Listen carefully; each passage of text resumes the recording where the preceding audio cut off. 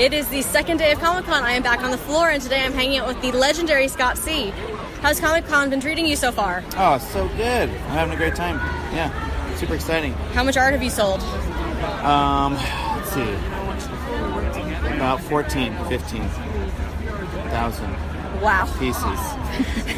Well, this is the right place. You got all the geeks in one place, and you got art that's definitely geeky and wonderful. I know, man. It's a great combination. Right across the way, I'm looking at a wonderful, huge poster of Star Trek. And then there's a bunch of people playing a big Marvel game next to me. Yeah. Any upcoming work that you can talk about that you've been doing while you're here, waiting between selling stuff? Well, I try not to work too much here, but at home I'm working on a book, illustrating a book for Drew Daywalt called Sleepy Goodnight Buddy, and a sequel to Psychonauts.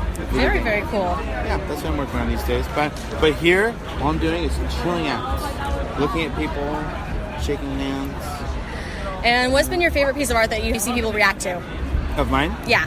I think Wonder Woman standing on a mound of dudes. But the dudes are still happy. They're smiling, so it's not so bad. They don't feel so bad. Yeah, it's wonderful. I'm really glad I bought that one.